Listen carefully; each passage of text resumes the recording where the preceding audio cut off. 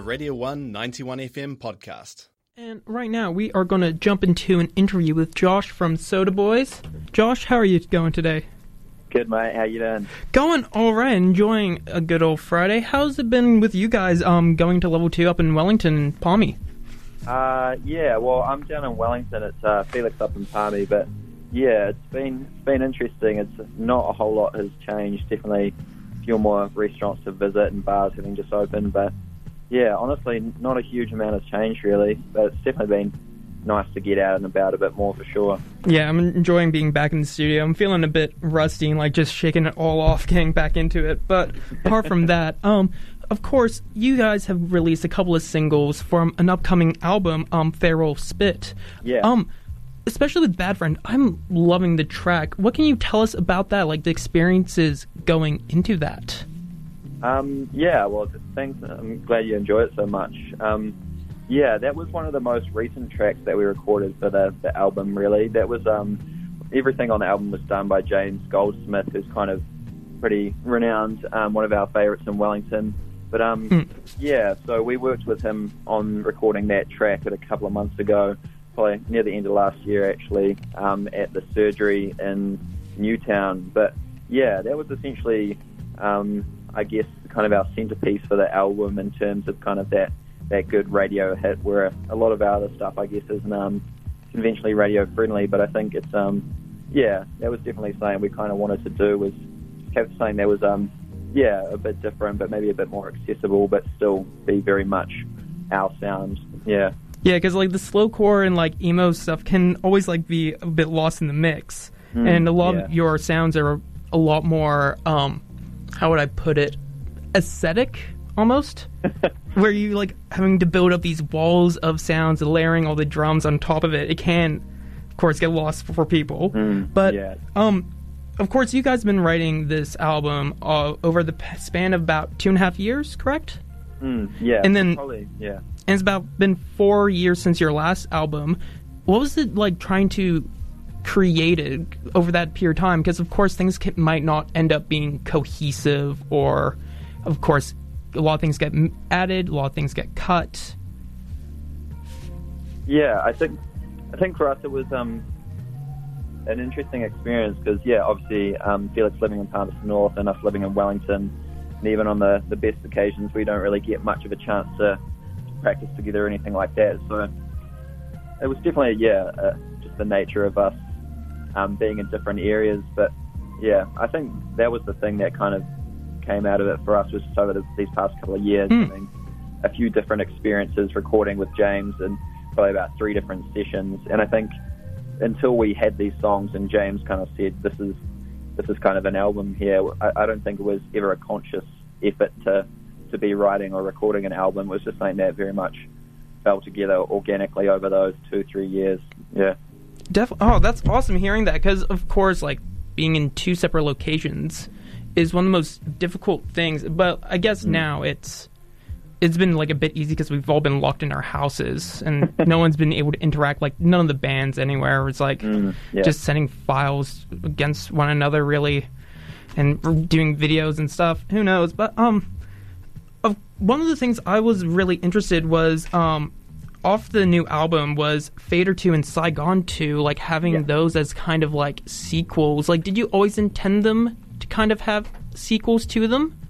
Or was it something where it's just you felt that they just connected and linked together and just followed through with them? I think particularly with Saigon 2, that was just kind of the nature of us being more of a live band than anything. That was kind of a song that evolved from the original Saigon that we put out on our 2016 EP, and just over the years of kind of playing it over tours and different shows and that sort of thing, it just kind of definitely evolved into a new sort of different beast. And I think it was never intentional, and again it was just kind of one of those organic byproducts of playing together in different sort of senses, where we're not writing heaps of material, but I mean the songs definitely evolve over time. So yeah, it was never anything intentional, but I think that's just kind of where it landed.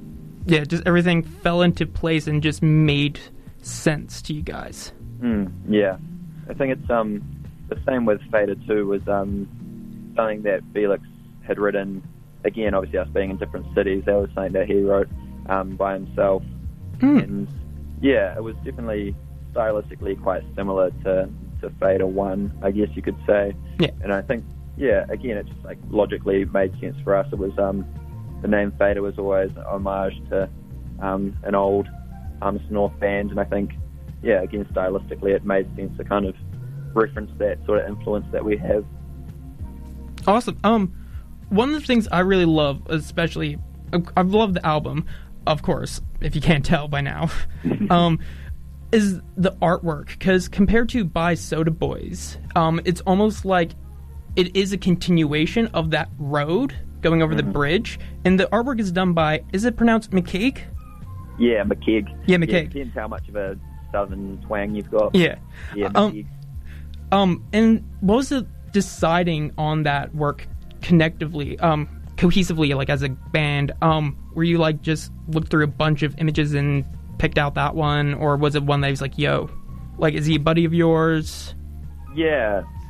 So he's been like a long time friend of ours. We're definitely done a lot of artwork for us in the past when we had a 7-inch done, and did the photography for that, and other singles we've done in the past.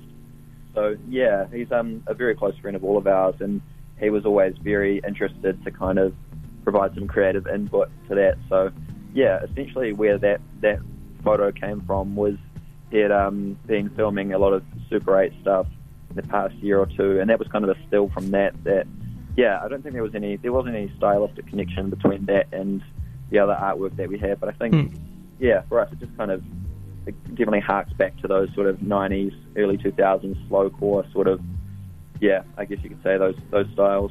Yeah, almost very much similar to the likes of American football with the house.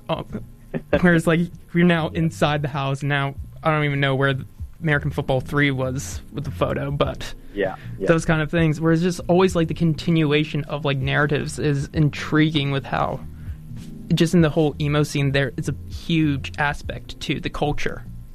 Yeah, definitely, which is, it's funny, we always kind of toe that line in terms of playing into those stereotypes without trying to, become too much of a cliche. But I think that's kind of our approach. Is always pretty lighthearted in terms of, just going along with those cliches or tropes, and just kind of poking a bit of fun at it, really.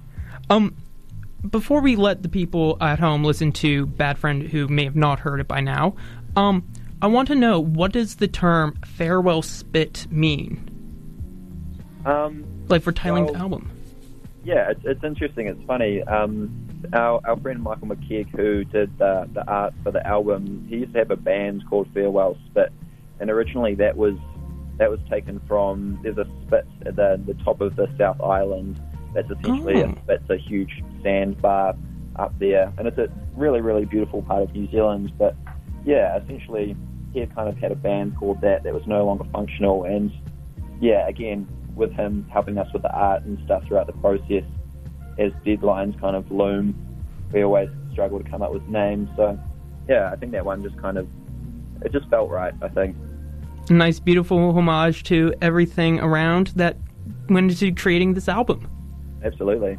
Well, it's been a pleasure talking to you, Josh. Hope you enjoy your weekend coming up, and enjoy your release next week for Feral Spit by you guys. It comes out the 29th, correct? Yep, next Friday. Easy. Well, hope you, like I said, enjoy your day, and we'll let the people at home listen to Bad Friend. Beautiful. Thanks so much. No problem. And here is Bad Friend by the Soda Boys.